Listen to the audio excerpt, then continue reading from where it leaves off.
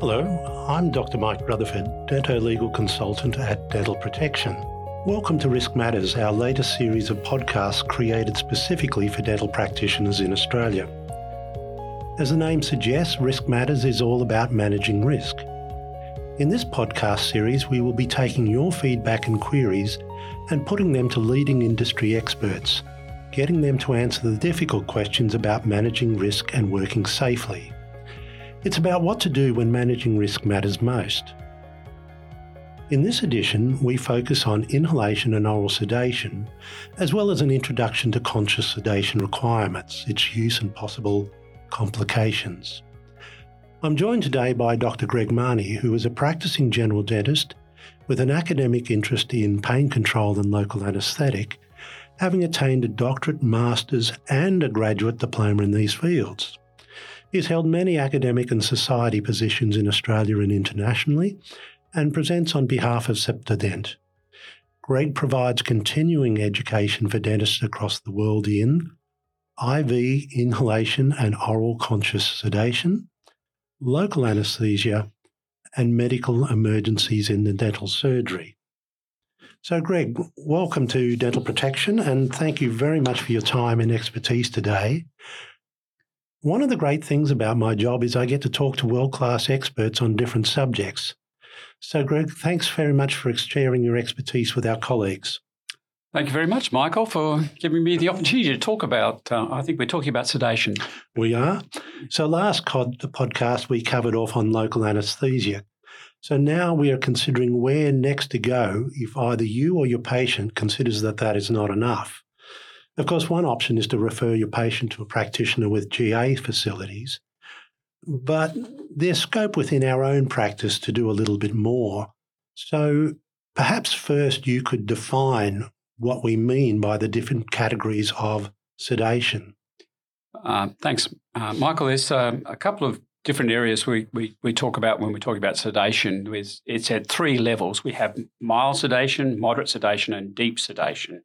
Okay, mild sedation essentially refers to oral sedation, where we give a patient a particular drug, an hour or so before their dental appointment, or inhalation sedation, where we're giving somebody nitrous oxide and oxygen mix. Moderate sedation refers to intravenous sedation, where we're giving people intravenous drugs to get the desired effects. And that's a specialist area of dentistry, and you have to have a qualification for that. And then you've got deep sedation, which is the step beyond that, which essentially means you're doing a general anaesthetic and really should be performed by a anaesthetist. Mm-hmm. So that's really out of the scope of dentists in general. So, yes, yeah. There's no dentist now in Australia that can actually do a general anaesthetic. Okay. So how do you make the decision on what form of sedation or anxiolysis you should do for a specific patient or for a specific treatment? Well, first of all, I think we have to look at their health, right? What comorbidity they're bringing to it. What's their level of anxiety that they have? Do they really need a really powerful medication to bring them, into that state where you can do it? What your practice can do as well. I mean, not all of us can have a facility where we have IV sedation. Mm-hmm. So, and not all of us have nitrous oxide on tap. So they're the things that we want to consider. One, the patient, and two, your facilities. Okay. So let's start with oral pre-med sedation, which I think is probably the most common adjunct therapy that general dentists use. We do see a few complaints around this. I guess we always see dentists don't ring us up to tell us things are going well. They ring us up to tell us things have gone wrong. So we do see some adverse outcomes from these. Sometimes it's falls, patient collapsing or falling or bumping into things after the event or on the way. We have had one or two driving accidents and other things. So what's your general thoughts about oral anxiolysis and what would your preferred drug or regime be?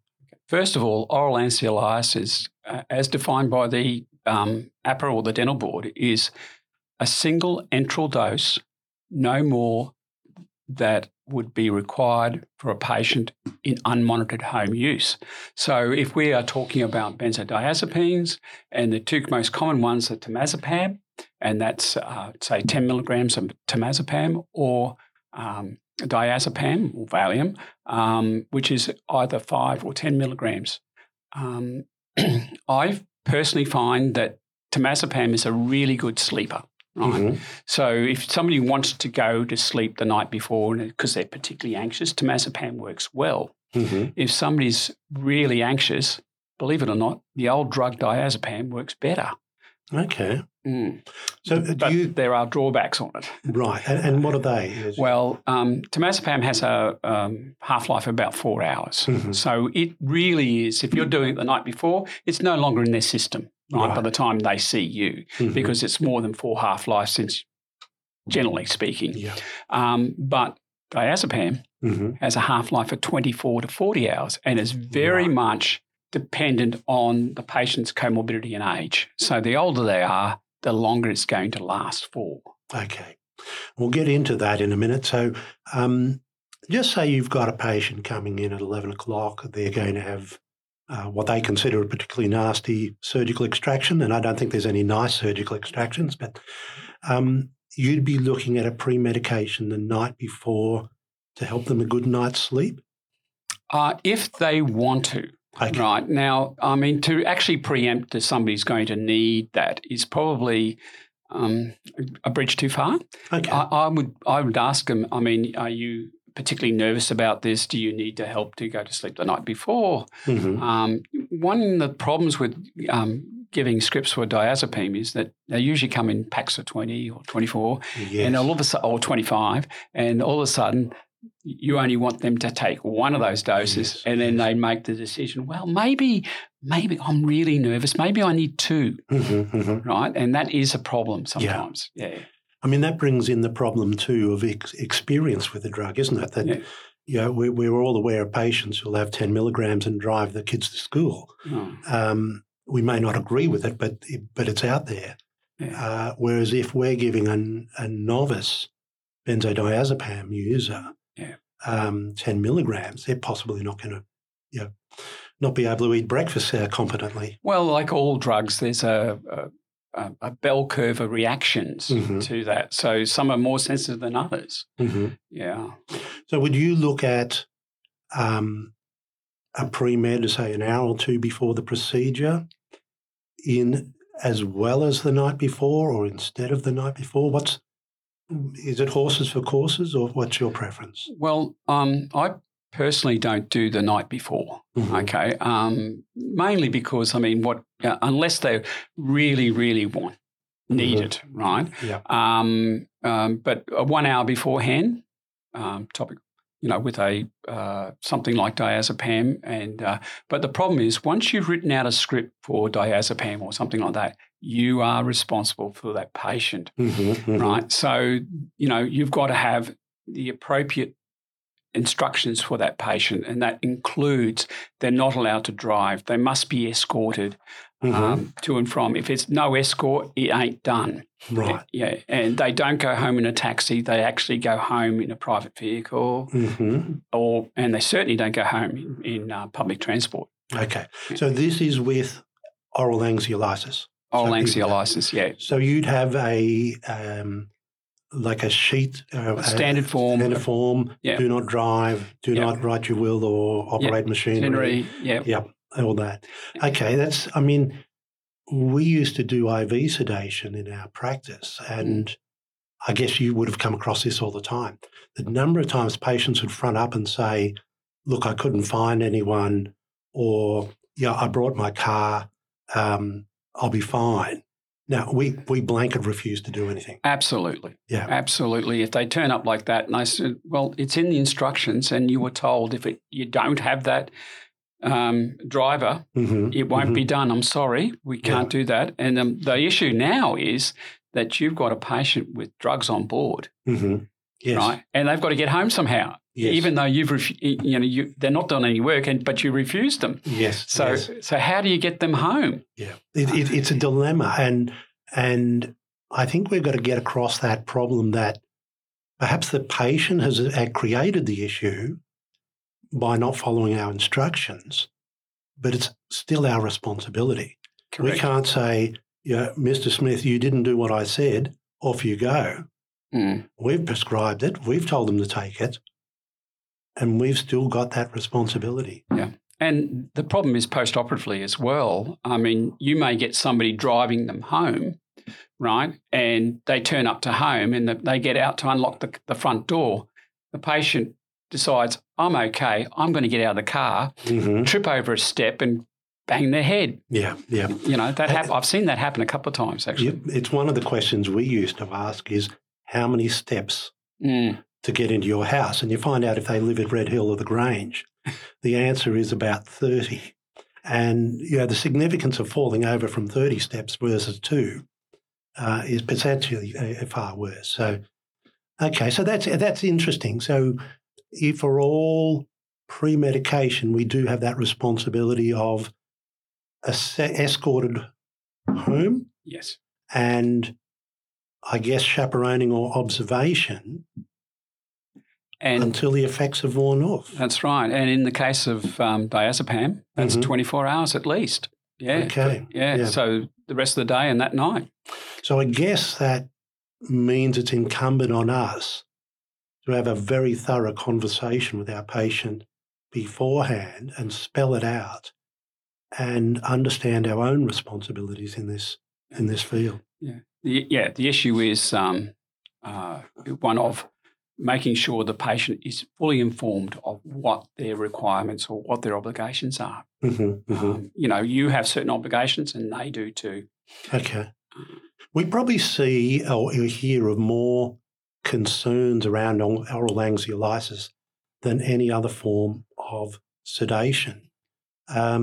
Certainly we don't hear much about nitrous oxide. And we'll get onto that, but this seems to be a little bit of a mystery area for a lot of dentists and a lot of patients. So I'm glad you cleared that up. Yeah, the other issue is that there was for a while there particular groups that were keen on titrating the dose of oral sedation. So they'd give a patient an hour beforehand something like temazepam or lorazepam, right, and look for the effects of that 20 minutes later, which was the normal distribution half-life of that particular drug. And then they sort of say, well, they're not quite sedated enough for me. And they give them another dose. Yeah. And, of course, oral dose. And, of course, the problem is you don't know what their absorption rate is. They could all of a sudden always catch up with them. And it did happen a couple of times when people were doing that end up putting people in hospital. Yeah. I guess that's the problem with oral sedation. You can't get it back. No. Once it's in there. And that's why it's a single enteral drug. Okay, yeah, great. It specifically says one and one only. Sorry, I missed that emphasis that you made right from the start. And for everyone out there, Greg's holding his finger up with a number 1. You only give 1 dose. So what about assessing our patients? I mean, looking at age, say body weight, polypharma, medical conditions? Well, let's have a look at that. When we are assessing anybody for sedation, we want to make sure that patient is not carrying a lot of comorbidity with them, right? And certainly age is one of those issues that their patients tend to be more sensitive to benzos in that sort of situation. Kids as well, that's another issue. Their body weight is such. So you'd be doing, say, 5 milligrams of temazepam. I'm not a great fan of giving children benzos. I just think that it's just because you can quite often with children get a paradoxical reaction to the drugs. And so you don't, all of a sudden you've got this child that's doing all sorts of weird and wonderful things in front of you and the mother looking at you saying, you did this. You did this, yes. And I mean, there's all those anecdotal stories about parents giving Valergan or Phenergan before putting a kid on a flight and then the kid running up and down the corridors for 3 hours until they get there. And the parents looking for the place in the lavatory to hide. So we've covered off on age. What about body weight? Yeah, I look, giving that single dose, you probably don't have to worry too much about it as long as they're of normal weight. I guess what I'm angling towards is that perhaps that patient you've seen over many years, but now they're turned 70 and they've lost a lot of the muscle bulk, and probably fine down a lot more, maybe 50, 60 kilos. When do you bail out, or when do you decide this isn't a good idea? I think if anybody over 70, I'm bailing out. Okay. Literally bailing out. Right. Because whilst we talk about geriatrics we normally define as somebody over the age of 65. How old are you, Greg? Yeah. Well, now, I actually recently had to do a presentation on geriatrics in Paris, and I said, "Why'd you pick on me?" Anyway, we won't go any further on that. It's a secret. Yeah. Anyway, so geriatrics, quite often, we talk about 65, but in reality, they don't need any geriatric services, right?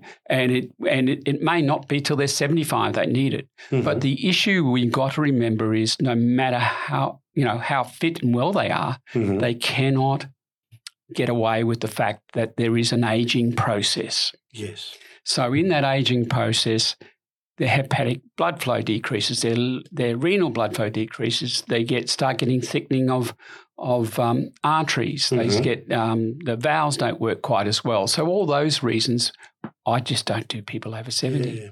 It's a bit of a hard sell at times, I think, because you and I are both around that, heading towards 70 or thereabouts. Yeah. And we can't run 100 metres the way we used to, but otherwise we probably feel reasonably fit and healthy. And we'd question why somebody's going to treat us differently just because we've had another birthday. Well, but there's the other side of the coin as well. And I understand that, but it also is that it's the patient that walks in and doesn't know they're unwell. That's a real issue there, right? And I can use myself as an example. I didn't feel well one day and I went to the hospital and they sort of said, everything looks good, no troponin, all this sort of stuff. And the next thing is but you know what, Greg, you've got some risk factors. One of them was age, one of them was genetics, and I was carrying a bit more weight than I am now, et cetera, et cetera. So why don't you get a stress echo the next day? So I did. The next thing I know, they got my chest open and replumbing my heart. I was 100% blocked in two places on my Widowmaker and 80% on the other two. And you didn't know? And I did not know. I had no chest pains, no shortness of breath, nothing. Which means your dentist wouldn't have known either if you didn't know. Yeah. Exactly, yeah. And that's an issue, right? And I think one thing I have noticed with, I suppose I've got an ageing practice as well. I'm getting more and more of these people walking through my door. Yeah. And can I just say nitrous oxide comes into its own on those people. Okay. So we'll move on to that. But I guess, so you're a better man for having been opened up? Oh, mate, I'm fighting fit. There you go. Back to the 100 metres. So what about polypharma? Okay. Where's that come into it? Is that an indication of the relative health of the patient, or are you looking more at the specific drug? Generally speaking, one or two things. One is an indication of the general health of the patient. So the more drugs they're taking, the more likely to have systems that are not functioning properly. I think it's more about that than anything else. It's an indication. And I think when we are assessing people for sedation, we look at how many drugs are they taking. Yeah. So if they're taking a high blood pressure and they're diabetic and something else, all of a sudden they've moved out of that comfort zone and they're a higher risk, anaesthetic risk. And I guess that's it. Our anaesthetic colleagues certainly look at this and have their ratings of ASA 1, isn't it, and 2, and what risk are you prepared to take for the procedure? And the guidelines state that we should do just ASA 1s and 2s. Okay, so that's for oral sedation? That's for inhalation sedation as well, which is really interesting because I probably disagree with it. because there's certainly a lot of ASA3 patients can be done under nitrous oxide because it doesn't affect all those other systems. It doesn't affect the cardiovascular system, doesn't affect the respiration, it doesn't affect kidneys, doesn't affect hepatic function for all those reasons. Okay, so I guess that might be a good time to segue into oral, inhalation sedation. Just one thing before that, I'd just like to iterate, and while we move into inhalation sedation, you can't do pre-med and oral sedation, right? Because once you've done that, you've moved from mild sedation to moderate sedation. Okay. So that has to be a fully monitored patient by a person that has at least the grad dip. There you go. So you've given 10 milligrams of diazepam pre-med and the patient's still fidgety. Yeah. You don't use nitrous. No, because essentially what happens is that, so benzos in particular, they actually act on the GABA A receptor sites, which is the same receptor site that nitrous oxide. Okay. It works, nitrous oxide, we can talk about how it works later, but it does lie on that also, the GABA receptor site. Therefore, you get this potentiation of that particular drug. Great. Okay. And the other thing that happens is, of course, it's the same receptor site that alcohol attaches to. There you go. Yeah. So that patient who gets that, shall we say, Dutch courage beforehand, they do their own pre-med, with nitrous oxide are a problem. Okay. And what about experience? I mean, if you're a seasoned drinker, does that mean that the benzodiazepams and the nitrous oxide are not going to be as effective? Correct. Right. Okay. Yeah. So I had a fellow in the other day and, he boasted basically that he has 15 schooners a day, which is a fair wit. Okay. And he drove down from Bundaberg for his treatment. Okay. And anyway, 70% nitrous oxide at 8 litres a minute. He was maybe a little bit affected. Where you or I probably that would be an anaesthetic dose. Right, yeah. So nitrous oxide, most of us would have had experience and training in this at dental school, and there's certainly courses out there conducted by the ADA and several other sources, including ATSA. We need some training in this, but it's a pretty good means of anxiolysis. So your thoughts? I'd absolutely agree with you there. The good thing about it is that it acts really, really quickly. You can, because it acts really quickly, it's not lipid soluble and it's not soluble in blood. Therefore, it actually acts quickly. You can titrate the dose to effect, right? And it also means because it's not soluble in blood and fat, it comes out of your system really quickly. So you can blow it all off in 3 minutes of oxygen. And so the patient can walk out the door. So I actually like it because of that reason. In fact, even some of my die-in-the-wall IV sedation patients now are just being maintained on nitrous oxide because they've gotten to that age. Yes.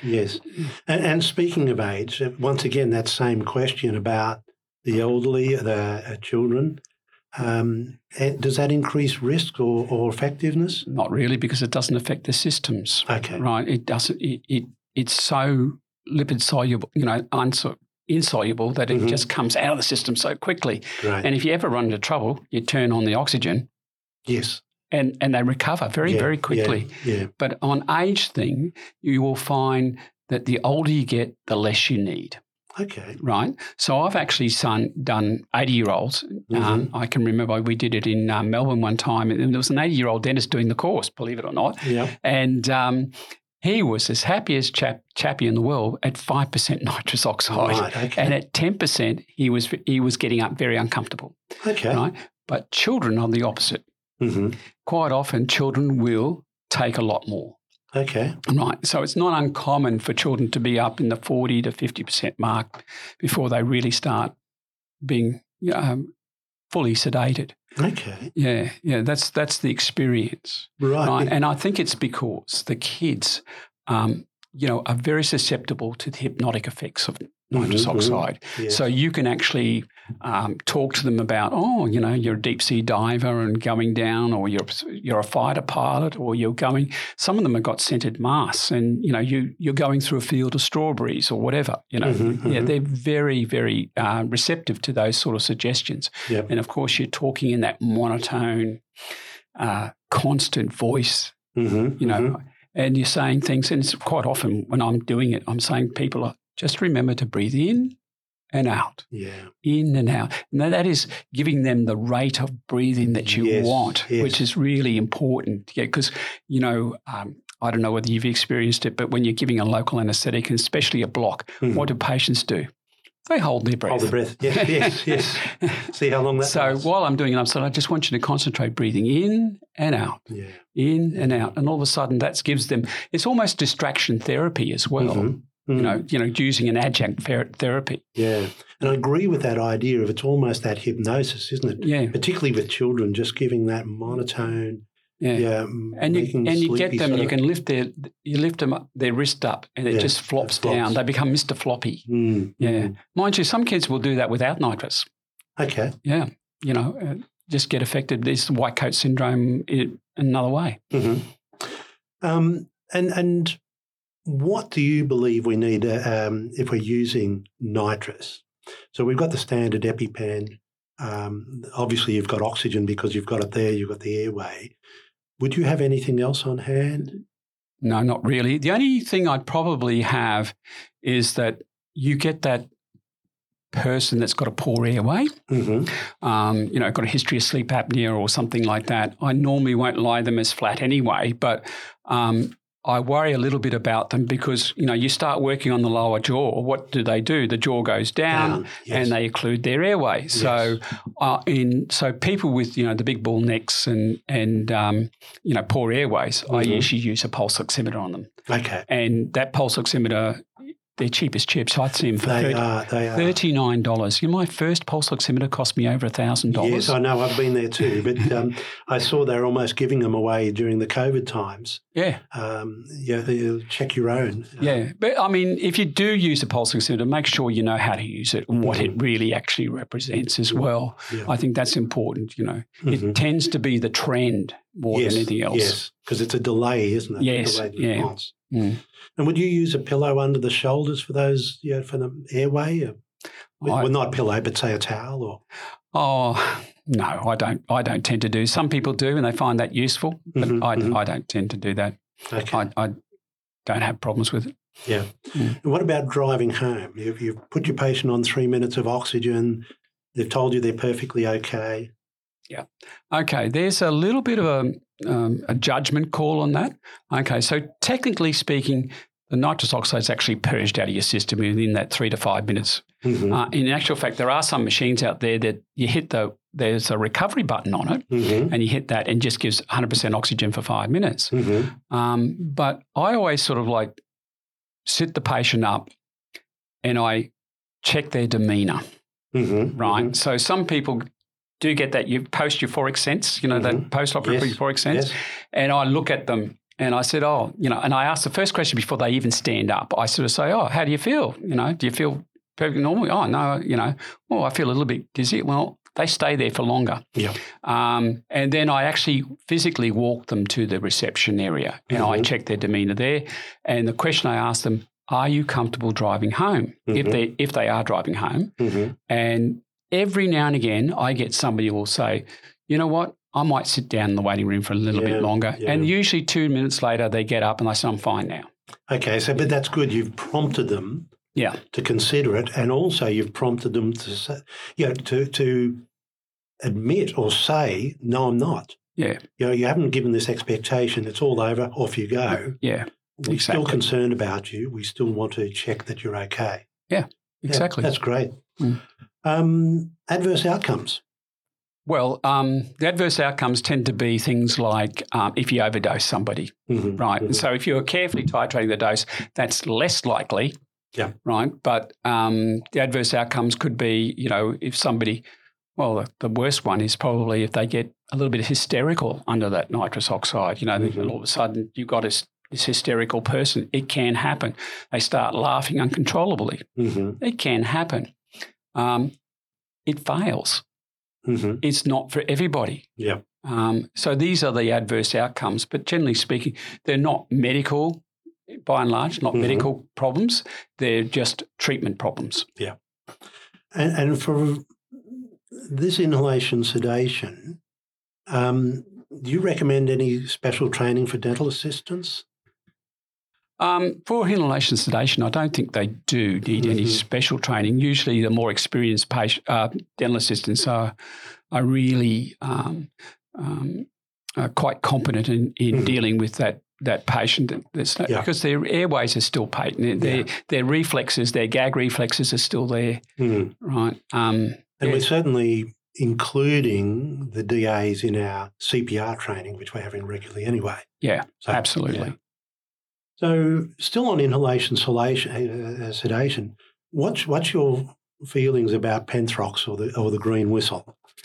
Well, I'm not a fan of the green whistle, to be honest, because it's methoxyfluorethane, which is, it's nephrotoxic and hasn't been used in theatres, operating theatres since about 1975. Right. Okay. So it's actually banned in a lot of countries. For example, USA. And I actually contacted the FDA on that, and I said, "Why'd you ban it?" And they basically said, "It's because it's unsafe because of the nephrotoxicity." Yeah. Look, green whistles are really good for somebody who's broken their leg out in the field, on the football field or somewhere like that, and they need pain relief. You're out in an open field. You're not contaminating the immediate area around you, and so the operator's desperately not getting a whiff. Because one of the issues about it is that you breathe in and out through that whistle, and when you breathe out, it goes through a carbon filter, and that absorbs the methoxy. But the issue is that once somebody becomes sedated under Penthrox, their hand comes down. Okay. And it comes away from their, the nitrous, the Penthrox comes away. Right. And therefore they start blowing out Penthrox into your immediate environment. So then you've got a sedated dentist working on a sedated You've got a sedated dentist and to that end, in ambulances now, you can only do it once in a shift and all that sort of stuff. Because, Right. Yeah. So if you're working in a practice that uses this routinely. Yeah. Or... yeah, you can smell it. It's like a tutti frutti smell. And if you can smell it, it's probably more than 2 parts per million, which is considered by the FDA to be dangerous. Okay. I think the manufacturers in Australia have a slightly higher dose than that, but yeah. Because that was my understanding. It was always for that acute pain. It's great. Not for chronic pain or anxiolysis. It's almost a misuse of it. Well, it's using some of the unique properties of it. I don't doubt that it works. Okay. Right? I'm just personally, I'm not particularly happy about the safety of it and how it's done.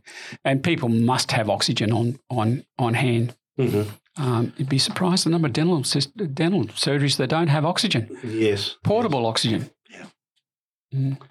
All right. Well, look, thanks very much. I think we've covered off on those, and we might move on to IV sedation. Now, it's outside the scope of this discussion to be, talking about what you do with administering an IV sedation, because that requires an endorsement and specialist training by dentists. But if you were, say, a dentist who was thinking of getting an IV sedationist in, whether they be a medico or an endorsed dentist, and treating patients under IV sedation, can you cast your mind to what sort of considerations people should make before they? I think the first thing would be they've got to understand what is IV sedation. if they think that IV sedation is a general anaesthetic, they're sadly mistaken, right? So that it's sometimes called conscious sedation, IV sedation. So the patient will actually respond, purposely to your command. So if you say to them, open their mouth, they get around to open their mouth, right? If you hurt them, they may even say, this is not pleasant. The drugs you use, of course, mean that they don't remember a damn thing afterwards, but during it can be a bit disconcerting for the dentist if they don't understand that, right, that patients aren't – it's not a general anaesthetic. That's a good point, because I think it's one of the criteria in the PS09 that, it's one of the criteria that describes conscious sedation, that patients must be able to respond to verbal commands. Yep. And colleagues, PS09 is a document put out by the Australian New Zealand College of Anaesthetists, which describes the different levels of sedation. It's now been superseded by the PG09. Oh, there you go. Sorry. but it still says that, right? Essentially. The reason why they brought it in is because it's not only dentists that do conscious sedation or IV sedation. We have cardiologists, radiologists, cosmetic people that all do it, right? And of course, they're a bit concerned that they want to make sure that you can have a dialogue that embraces all those specialties. And of course, what happens is it all gets watered down. But I think if I was somebody that was looking to get a sedationist in, I would certainly want to understand what conscious sedation is. Okay. I want to understand using packs, throat packs, that because they do have a reduced gag reflex, and you don't want things going down their throat and landing on the vocal cords, and then you got laryngeal spasms. You want to know the limitations of what you can do under that, and you want to know what facility you need and what protocols you need. So you need a surgery that can do IV sedation. Yeah. And that means that in that case, it's got to fit 5 people into it. Right. And that is the patient, the DA, the dentist, the operator, the sedationist, and usually a scrub nurse as well, because quite often part of the reason why you're doing the IV sedation is because you're doing complex work. Yes. Not only are the patients anxiolyzed, but they're doing complex work, whether it be implants or surgical extractions of teeth or even multiple fillings when you're doing 4 or 5 fillings. As far as protocol is concerned, it's really important to have those protocols in place. In other words, emergency protocols. Facility that's big enough to handle the emergencies that are there, right? That you've got access for the emergency services. I mean, it's one of the issues that we've had in the past is that, somebody's doing IV sedation on the 41st floor of some tower somewhere in the middle of a CBD, and then, trying to get the EMS people up to that tower, up to that 31st can quite often be time-consuming.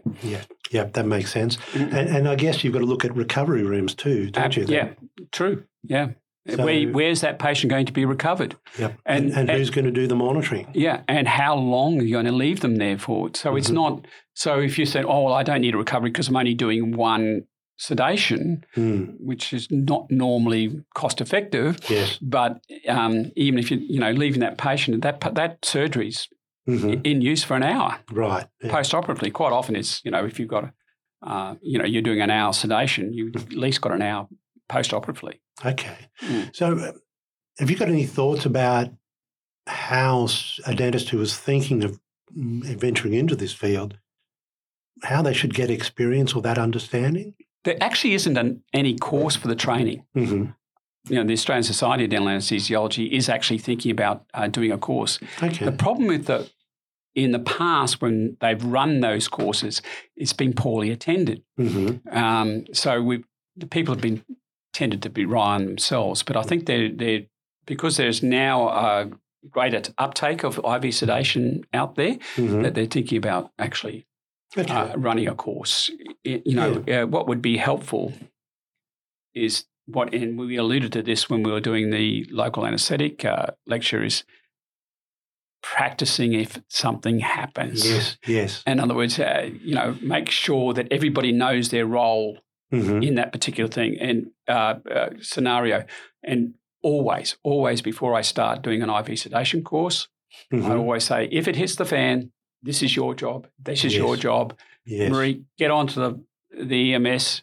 This is your speech that you give them. You tell them where you are and what's happened, who's done it, and all that sort of stuff, so that you can actually emphasise to the EMS people what's going on. I've actually struck sometimes ringing up emergency services that they quite often dismiss dentists, which is really quite surprising. I think I had one patient one time was having angina, and I sort of said, "Oh well, do you want me to give him, 25 mics of fentanyl or something like that, or even nitrous oxide? Nitrous oxide is really good for pain, angina pain." And they were absolutely horrified. "Oh no, you can't do that." And I said, and I guess they don't know your qualifications or experience. No, well, they've got a set format and protocol in front of them. They're reading off a screen, so that's what I used to treat patients under IV sedation, but always with a separate dental practitioner providing the sedation. And Mark used to have to go along to the ADSA courses to update his refresher, and I used to attend with him, even though I never gave the sedations. And another thing we did though was when we had St John's or Red Cross out to give the CPR training, we said, look, sometimes this patient is going to be sedated. Can you keep that in account when you're training us? And do you think that's relevant? I think that's entirely relevant. It's really good. Yeah. One of the things we do have to have when we do IV sedation, we actually have to have a defibrillator. Yeah. And so when you do your CPR training, it's really important that you practice defibrillation. Yes. Okay, and there's plenty of cheap defibrillator trainers out there that you can actually practice that. And so it's not all of a sudden, oh my goodness, what are we going to do now? And you run around like a headless chook. No, you know what you got to do. Yeah. We had a defibrillator and we put it under the clock in the tea room. So if you checked that the lunch hour was over, you saw the defibrillator. It was just a nice little reminder to everyone in the building exactly where this thing lived. Yeah. So if somebody's going to have a sedation, it's obviously a sedationist's call on whether they're medically fit for the procedure, but it also is helpful if the treating dentist, the dental surgeon, could make some sort of call on initially whether this patient should be considered or not. You got any guidelines on that?